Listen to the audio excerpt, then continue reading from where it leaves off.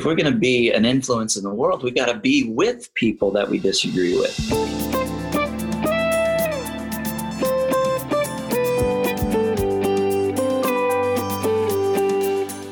Welcome to Season 3 of the My Story Podcast. My name's Conrad Weaver. I'm your host.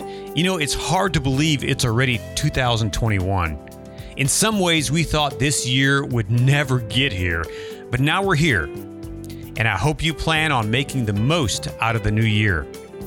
One way that you can do that is to subscribe to the My Story Podcast. I have amazing guests lined up for this third season, and you don't want to miss any of them, including my guest today, my good friend, Lance Birch.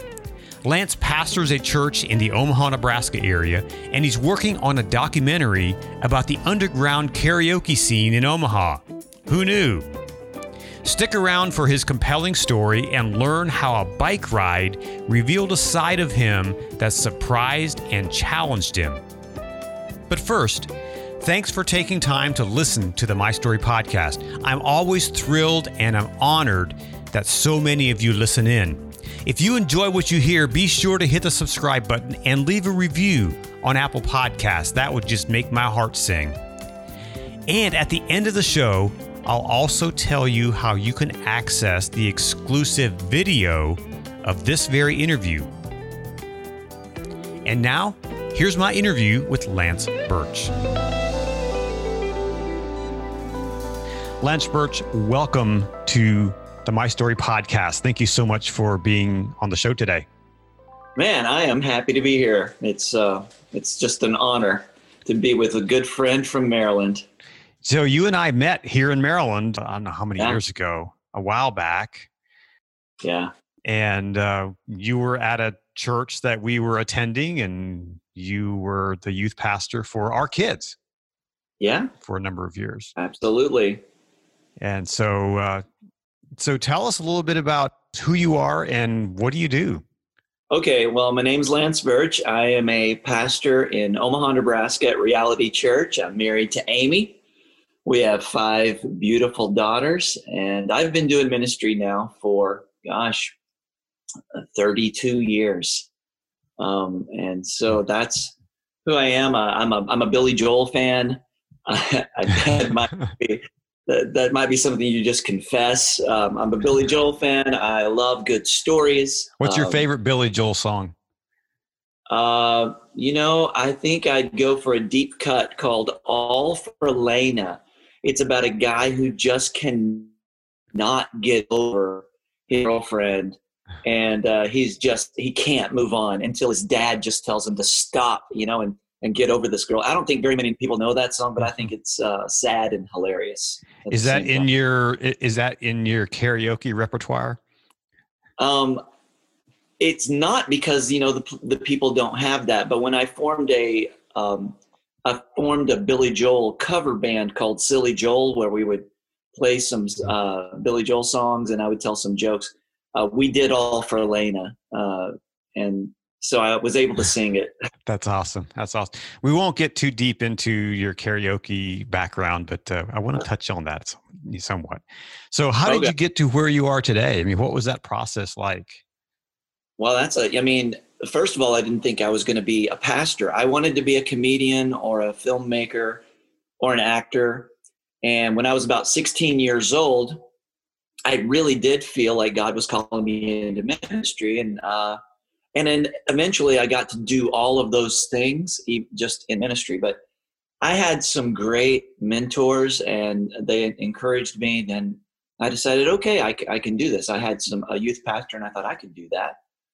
And I think God's calling me to do that. So I went to East Texas Baptist University in Marshall, Texas, got a degree, met and married Amy along the way, and basically have just been listening or are trying to hear what is God telling me to do. Now, often it's just like, you can go here or here. I'm going to bless you either way. But the way I ended up in Maryland was crazy. I mean, I didn't know Maryland. I was from Texas. And those are definitely Yankees to everybody in Texas. Even though we're south of the Mason-Dixon line, right? They don't care.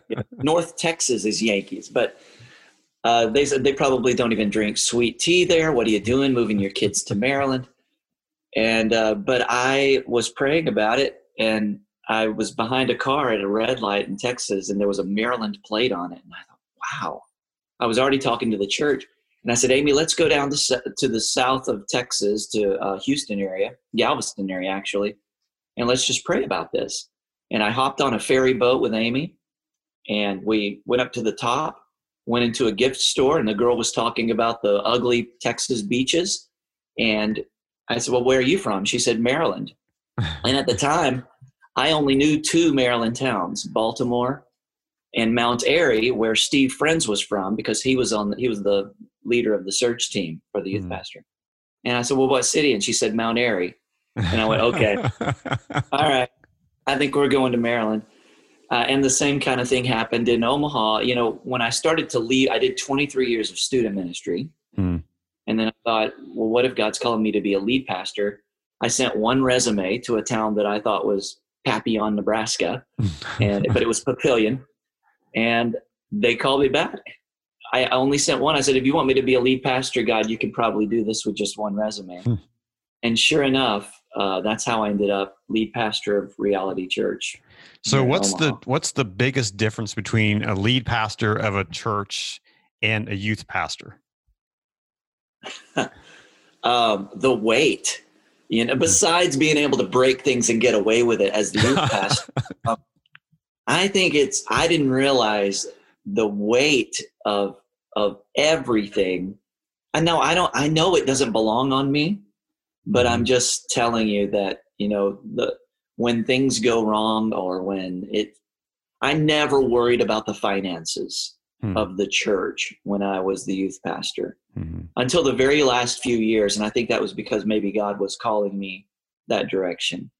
But I would just say, dealing with, and I didn't worry about necessarily the culture. I know I was probably contributing to the culture, but now as the leader, you're trying to create the culture, and just all, it's fun. I love it.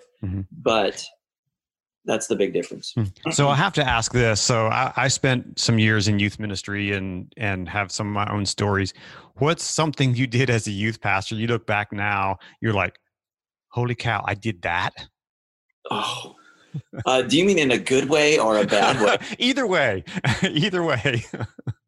My most embarrassing youth pastor moment is our church in Louisiana got a new van, and I took it out somewhere and backed it up, and it was a new van in a very small church, and I scraped the side of the van on a stop sign, you know, the pole, and I didn't tell anybody. Like I didn't tell anybody. And then I realized that they were taking the van in because there was some sort of recall, and they got something new. And me and the pastor went to go pick up the van, and he noticed the scrape, and he started yelling at the car dealership where we had taken it to. How did you do this? And I'm sitting there watching him yell at this guy, and I never say a thing. I mean, and it's so embarrassing to even say that, but I never told anybody. And the guy said, "We're so sorry," and they fixed it for free. So I still, looking back on that, can't believe that I didn't muster up the courage to say it was me. But yeah. So I'm going to ask this question later on, but so what's the biggest life lesson you learned in youth ministry? Believe in the next generation and listen and be curious about the next generation. And then you earn something that you can't demand, which is the respect to be heard, or the right to be heard. I think so many people want to barge into, and this is a lot of life, but want to barge into someone's life, tell them what they know, and never really be curious about who this person is. And that's the biggest life lesson I ever learned, because so many times the people who had been written off, you say, well, let me take them out to lunch, you know, and you just develop a relationship with them, and they're not evil, but they are maybe damaged or broken and all sorts of other stuff. And so I think that's the biggest thing I took away. Hmm. What's been the biggest change in youth culture that you've seen through your years of ministry? It was different about every 5 years, it seemed like. And since I've been out of it, and I still love student ministry, what I see now is when I was in student ministry as a high schooler, we were closed off from each other. We were mainly putting on shows, like pretending to be something so we could be cool.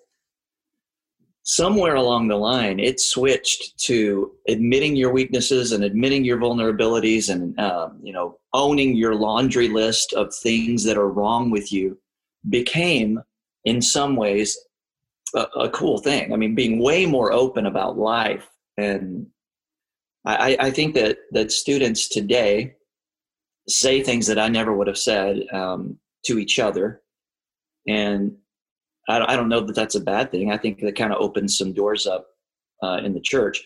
But that's one thing. I think that there are way more kids that are hurting. I don't think I think way more kids are dealing with anxiety. Social media has been a sea change for these kids. And I'm so glad it wasn't around when I was growing up. I don't think they really have the maturity to deal with everything that's coming at them.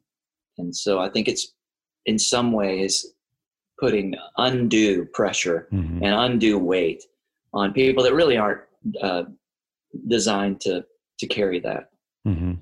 That's one of the big differences. So what motivates you to do what you do, to pastor a church, to take care of, your people, to lead? What motivates you in those areas? I love truth. And I think when truth is applied to life, it's life-giving. Jesus said, you'll know the truth and the truth will set you free. Well, I actually think a lot of people are in bondage to lies that the enemy told them. And so I love to poke holes in the lies that I think the enemy is telling our culture, or telling or speaking into marriages or families or masculinity or femininity or all these things. I mean, and look, I mean, the field is white when it comes to lies. So there are tons of them. And I love using scripture, which is truth, to illustrate and to expose lies. And I feel like if people can see them for what they are, then they won't be as attractive. At least that's what I think. I think the Holy Spirit partners, well, obviously, with us in this, and kind of reveals the garbage that's out there and the futility of following those lies. So that's what motivates me. That's what gets me up. Looking at your church, looking at the culture, looking at the community you're serving, what drives you, or what makes you make decisions on what to speak about on a Sunday or on a service? How does that determine your path? What's the process there? We plan our calendar a year in advance, and that didn't work out well this past year. We did a lot of changing. And for instance, right now we're starting a series called Torn Together. Because if you haven't noticed it, there seems to be a divide in our country. And it's not that people are wrong anymore. It's not that side is wrong. It's like you're wrong and you're evil. And that's so damaging to a country. We can't just disagree with each other anymore. And in the wake of the election, oh my gosh, now it's like, this crowd is evil and they're destroying our country. And so we're doing Torn Together, which basically hits a cultural need. We're actually, it's a book study. It's Ephesians 4, 5, and 6, talking about unity around a cause, unity in love, unity, and it actually talks against coarse jesting and foolish talk. And I mean, what is social media except that? And in the very end of it, Ephesians 6, it says, yes, there's an enemy. There is an enemy, but it's not who you think it is. So that that determines sometimes, like if it's big and it's going on in our country, does the word of God speak to it? And if it does, where and how can we expose the lie by, kind of talking about the truth? So that's part of it. Some of it is just, here's some truth that's universal that needs to be told. God's grace is free. God's offering salvation to people. We do a series on that every year. Relationship series. When is that going to be something that people don't need to hear about? People are always in relationship. So, the common human thread, but also, Paul wrote these letters, and the Gospels were written, and the Old Testament was written because we're dealing with a bunch of broken people, and these words speak into it. So we also love to do like book studies, because Paul is talking to real people in a real church that are screwed up, and he's dealing with the issues that are going on there. So what's the role of the church when it comes to issues like racial injustice? We have to, and I've gotten some really negative feedback from this, just even mentioning it. And I don't know that negative feedback is coming from, someone that I would say put a label on, like you're racist. But I do think there's a lot of fear out there.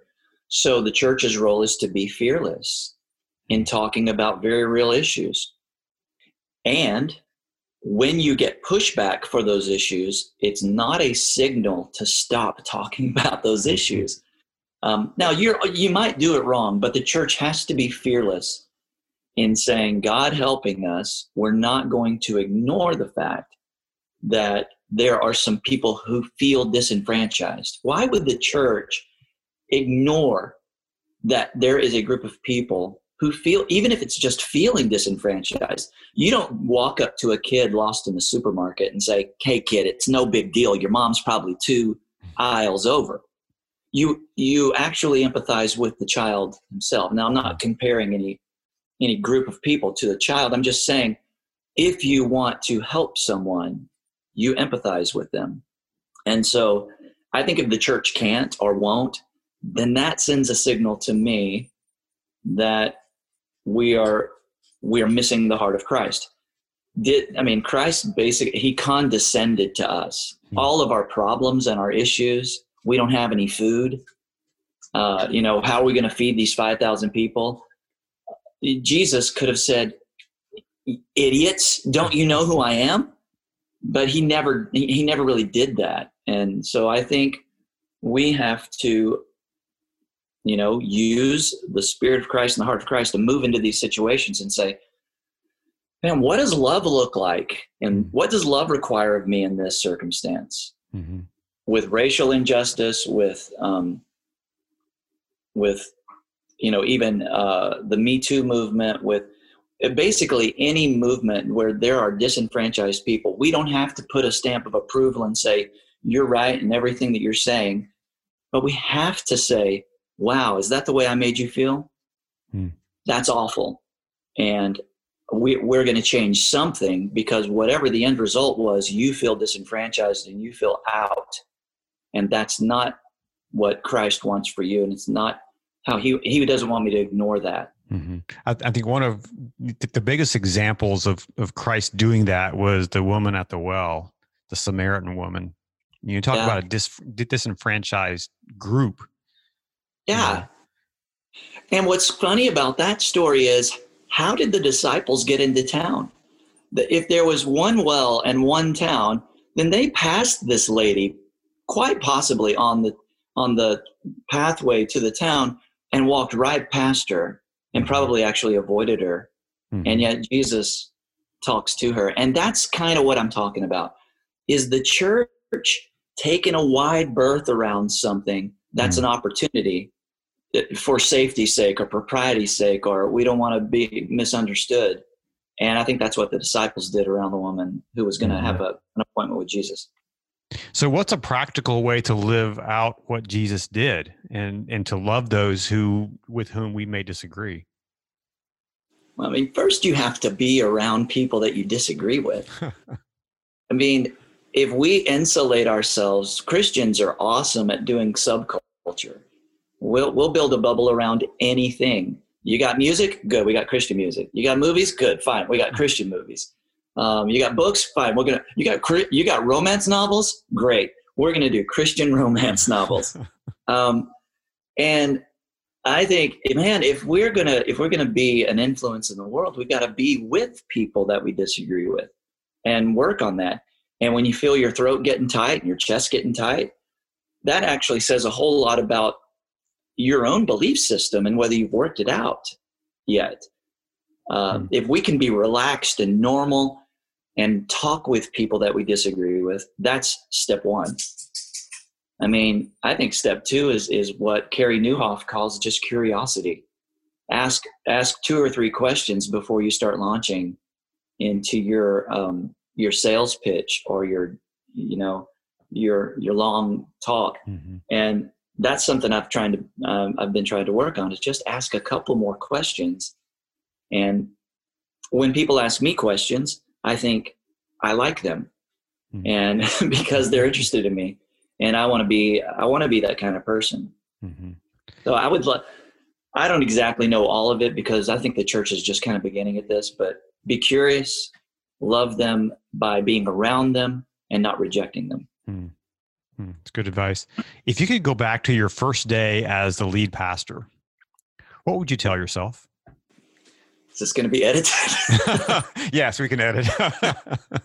So what would I tell myself on my first day? I would say, don't give up. You're going to think that that this thing's not going to work, but it is. You're going to learn a lot. People are going to say, people are going to leave the church. Don't sweat it. I would say that. And I would say, don't be a big mouth. Don't come in and tell people that you know how to fix things. I think that would have helped a lot. Wow. So last year or 2 years ago, you decided to take an epic journey. Yeah. And you took a bicycle and you went to the West Coast and you rode from Oregon to Virginia, coast to coast. Why? Yeah. Well, my parents owned a bike shop when I was growing up, and I always loved riding a bike. Number one, I always loved camping. And here's a way to combine, and I'm an introvert, and here's a way to combine 3 things about me: cycling, camping, and being alone. And I started watching YouTube videos, and that's always dangerous, of people who are doing these cross-country bike trips. And I was turning 50, and I thought, there's 50. I should have done it when I was 48, but because there's 48, states here. But I decided I'm 50. I'm going to ride across the states. And then I started talking to a guy named Paul Loylis at Compassion International. And he said, Lance, what if we combine this with a fundraiser for highly vulnerable children? And that kind of solidified the whole thing. And my church gave me a sabbatical, basically 3 months to go and do this and raise this money.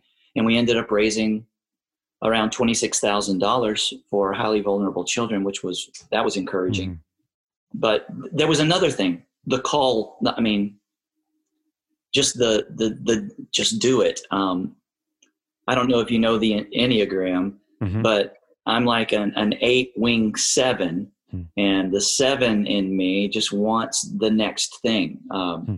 And so, and I wanted to see the country slow, and all of it came true. But that's what got me on the road. What was your biggest surprise on the road? This is going to sound so weird in light of where we're at as a country. But what surprised me on the road was how not divided we are, or how alike we are. When it comes to people who have vastly different political opinions, they all laugh, they all have fun, they all have hopes and dreams. And I had conversations with literally every type of person you could want to meet. And the funny thing is they're all still made in the image of God. They all still have those fears. And And I know it's weird to say in this environment, but it really struck me how not divided we were if we would get curious about each other. Mm-hmm. You know, that's something interesting you say that. So I've become a fan and now friends with a guy, you may have seen his YouTube channels, Ryan Van Duzer. Oh, really? So he had the same expression. He said when he and his friend Ali rode across the country this past year, he said they met so many people, and he said, you know, people think that, you know, that it's dangerous out there.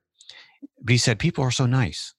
Yes. And he even his first journey was from actually Honduras to Colorado. He pedaled that 5,000 miles.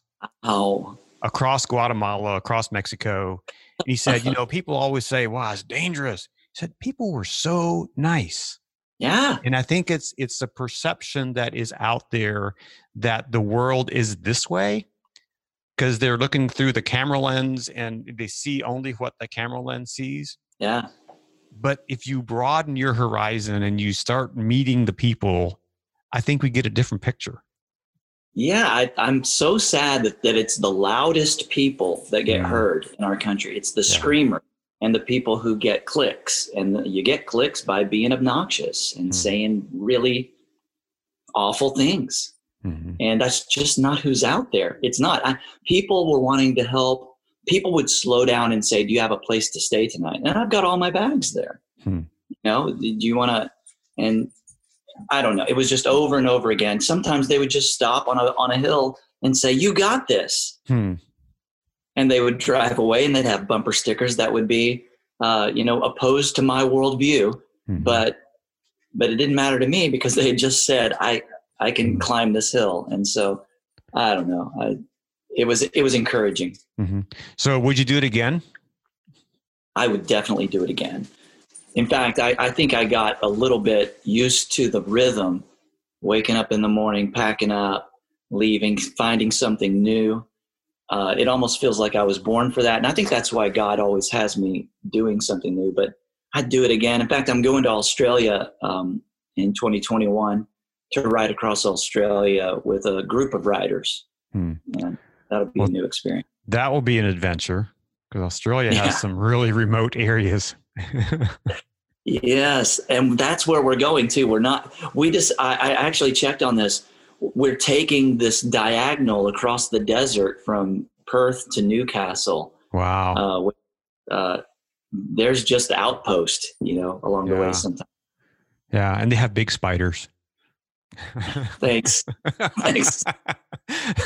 So beware.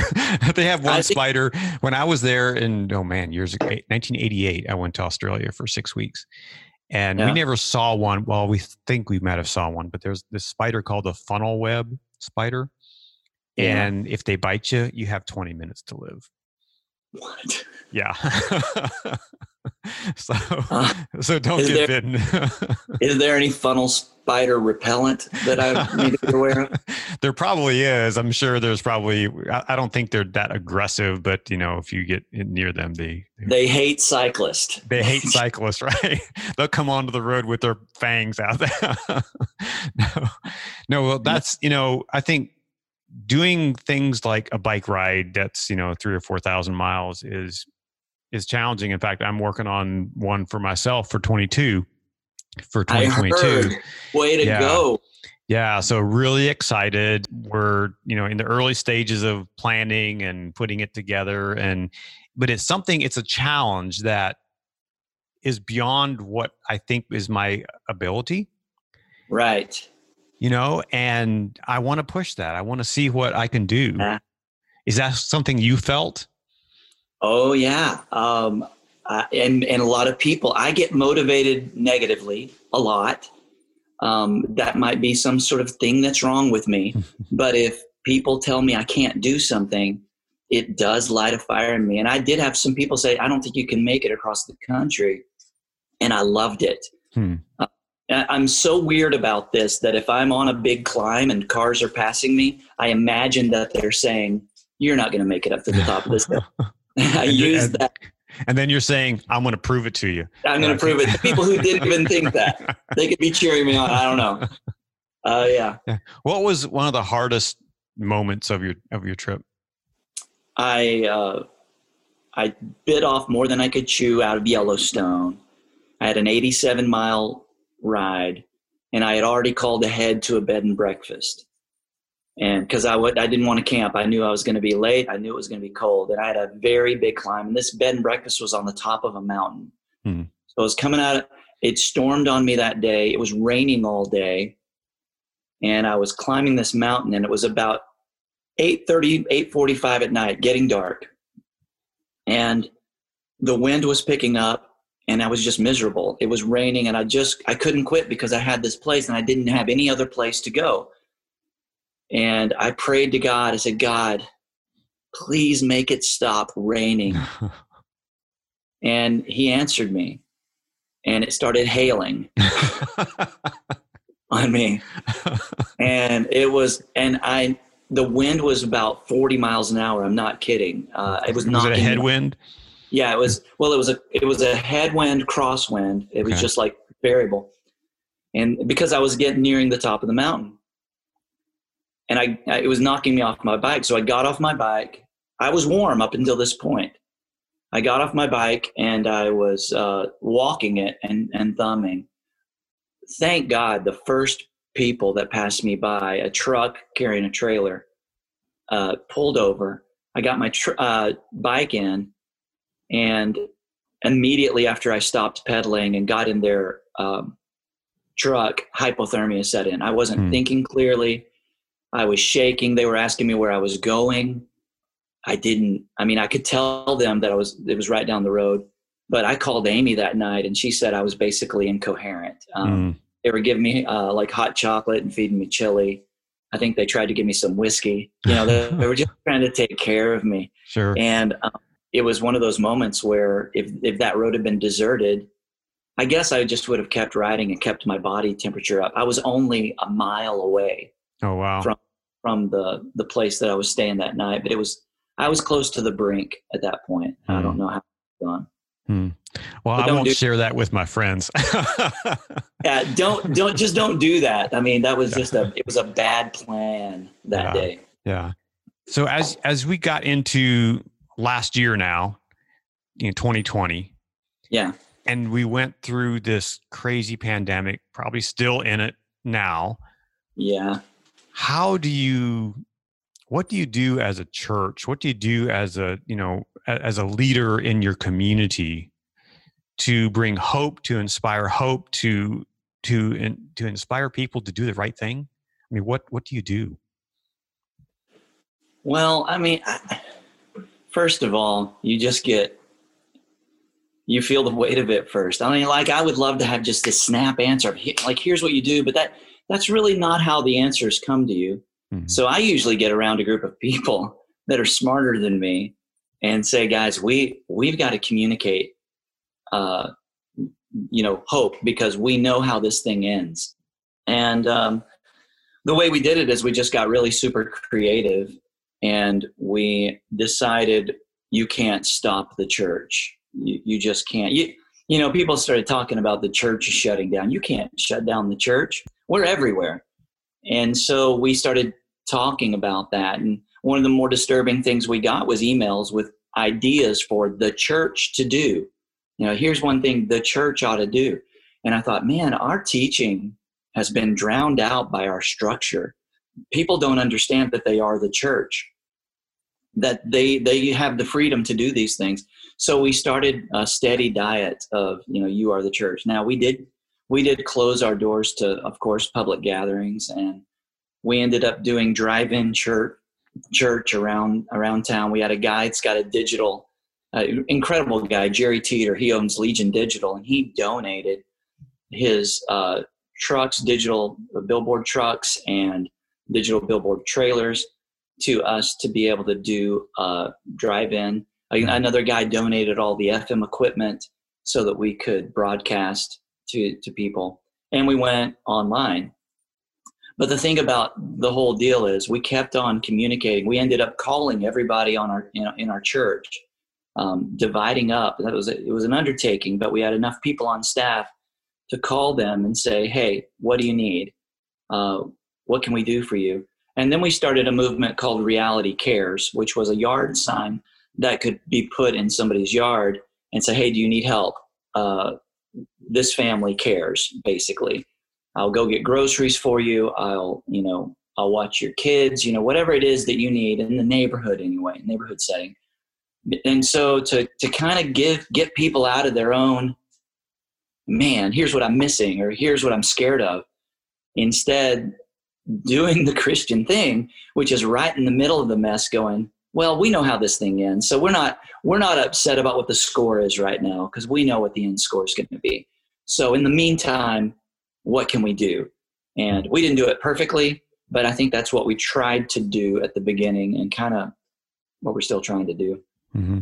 What was, looking back at the past year, what's one of the things that you learned about yourself? This past year, that I'm a fixer, that I move way too fast to trying to get the thing fixed. That's why I talk about curiosity, not because I'm awesome, but because I need to develop the discipline of curiosity and listening. So that's one thing. I always want to tell people it's no big deal, or, here's step 1, 2, or 3 that we're going to get there. And I've learned that what's really needed is that person has a need, not the thing. They need to know that I'm with them, that I'm for them, and that I understand where they're coming from. And that's not something I'm strong in. And I'm trying to get stronger in that. Mm-hmm. Wow. So looking at your life over the past 50 some years, what are some of those big life lessons you've learned? You kind of alluded to them earlier, but what are some of the big life lessons that you can say, hey, this is a principle, it's something I've learned that has shaped who I am, or is shaping who I am? I had a big one. Well, number one, make sure that your relational bridge is strong enough to carry the truth that you have over to somebody. Don't just spout off truth to people. I learned that lesson the hard way by breaking relationships when I'm just telling them the truth. Hmm. On the bike ride, I learned a lesson about anger, and I didn't realize that I'm angry, that I've got a certain level of anger in me that I was unaware of. And the way I discovered that was that I would be riding and having a great day and praying, and it's beautiful. The wind's blowing, the sun is shining. And then I would hit rumble strips on my bike. And I could go from, oh, dear Lord, it's just so, it's just like, rah! It's just there, And I think, where in the world did that come from? And I realized that doesn't come from nowhere. I mean, it's there. And the rumble strips started illustrating to me that no matter who I think I am, that there's something underneath me. And so I started praying about that, and I said, God, can you take that away, or show me the source of it, or what's going on? Why do I think the world should just, meet me with blessings and awesomeness? Why do I think that everything ought to work out? And then eventually it got to the point where, and this is awesome, by the end of the ride, if I hit rumble strips, I would start laughing. And it brought out joy in me where it used to bring out this incredible just anger. And so I've decided to say to myself in life, it's just rumble strips. Mm-hmm. I mean, there's so many things that set people off, and just they're immediately up. And now I'm hoping, and I do this a lot, I just go, you know what? That's just rumble strips. You miss an exit in a car, no big deal. Try missing an exit on a bike. That's a total different deal. So don't be upset about it. It's just rumble strip. And rumble strips on our bike are quite a bit different than rumble strips in the car. Oh, yes, they are. They're jarring. They'll knock your teeth out. I'm sure we'll probably experience some of that on our trip in a couple of years. So yeah, you will. Yeah. So one thing I like to ask, as I'm a filmmaker, and I tell stories, And whenever you're working on a film, you write this thing called a log line. Yeah. So when the movie about your life is made, what will the log line be? I hope it'll be, he wanted to quit, but he didn't. Because, that would be it, I think. You don't like to admit to people that you feel like giving up, but there are times, no matter who you are, when no matter how optimistic you are, it doesn't seem like it's going to work out. And then there's something in me, I hope, and I think God has given me this. There's something in me that when I reach the end of those reserves, just doggedly says, I don't care. I am not quitting. And I think that'll be it. And that means everything. He didn't quit loving his wife. He didn't quit parenting his kids. He didn't quit sharing the gospel. And whatever it is, if it's a thing that is built into what God wants me to do, I felt like quitting all of them. And I think everybody does. And you need, but you don't. And so that's what I hope it would be. Awesome. So what's the next big thing for you? Well, I'm trying to make a documentary about karaoke called Tell me about that. Flyover Karaoke, and it might end up being a flyover series of documentary films where basically the idea is that I live in flyover country where people go from LA to New York to LA, and they just never land here. But there's beautiful people here. Mm-hmm. And more than that, I think there's flyover people, flyover subcultures.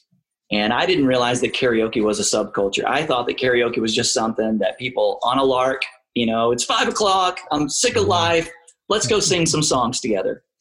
And what I found was, no, there are people who do it almost every night of the week. They follow around their DJs, and I got fascinated by them. And why people, I've been raised in church. I know that I love to sing. I know I love to sing corporately. But why does everybody like that? What is it about us that makes us want to stand in front of people and sing along with people? What's going on there? And so I got curious about it. And it might end up being, about Omaha mainly. And so I could do flyover comedy because there's a comedy scene here, flyover music, which there's a jazz scene here, local music. Mm-hmm. And I just love the idea of bringing attention to something that people just fly over. They just kind of go around. And so I want to put the spotlight on it. And you're not only the filmmaker, producer, whatever your role is there, but you're also a participant in karaoke. Yeah.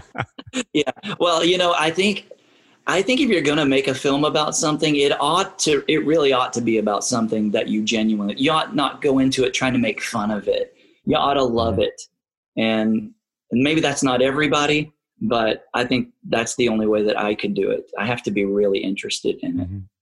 So does your audience in the karaoke bars know that you're a pastor? Yeah, they do now. That's something that you normally keep under wraps for a while because you want the real people.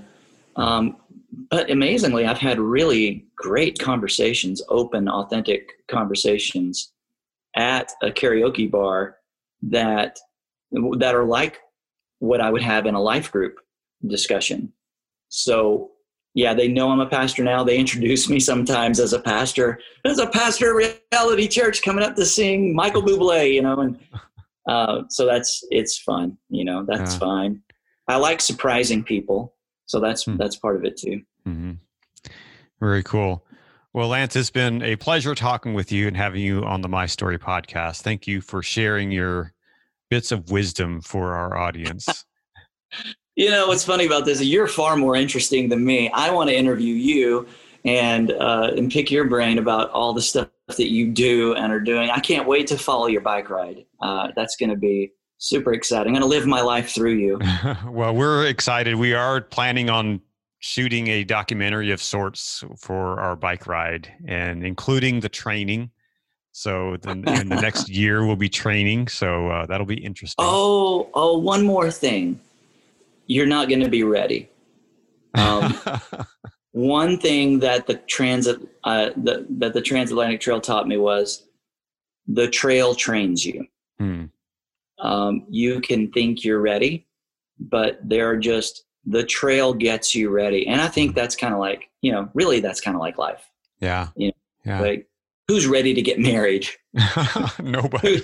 Who's ready to have kids, right? Who's ready to have kids? Nobody is. Right. So you're going to enjoy that part of it, I think, too. Yeah, I know we will. We're actually doing a version of the Transamerica Trail, but we're going to diverge in Wyoming. We're going to cut straight across and come across Nebraska. Yay. Yeah. Well, you got a place to stay in Omaha, Nebraska. Well, thank you. And we're really excited about that because I wanted to go through the Sandhills and do some of that. We're going to stop in Scottsbluff and then go north to Alliance where the Carhenge is. And cut across some of the Sandhills and then back. And it's some areas that I've wanted to come through. I mean, I've been through those areas myself, but I just want to ride through them and see them slow. Yeah. So that'll be fun. So Lance Birch, thank you for being on the My Story podcast. How can people get in touch with you? Where can they find your church and information like that?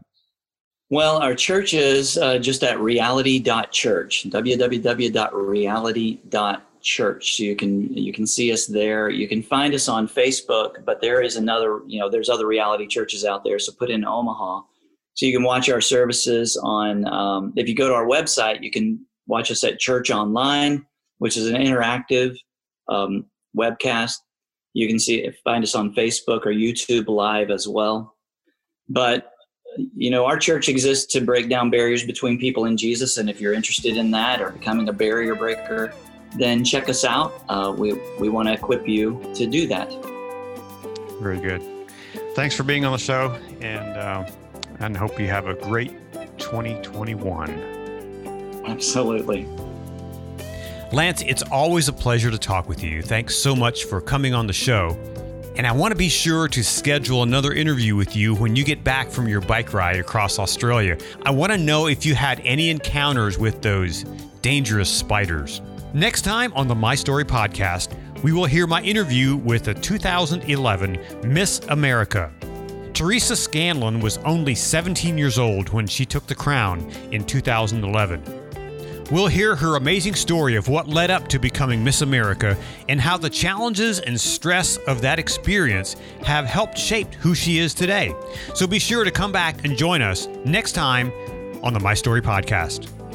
You have been listening to the My Story podcast. My name is Conrad Weaver. I've been your host for the show, and I'm so happy that you decided to stop by and listen to our show today. If you'd like to see the interviews that I record here on the My Story podcast, be sure to join us on Patreon and become a member of the show where you can have access to all the videos for this show and others along the way.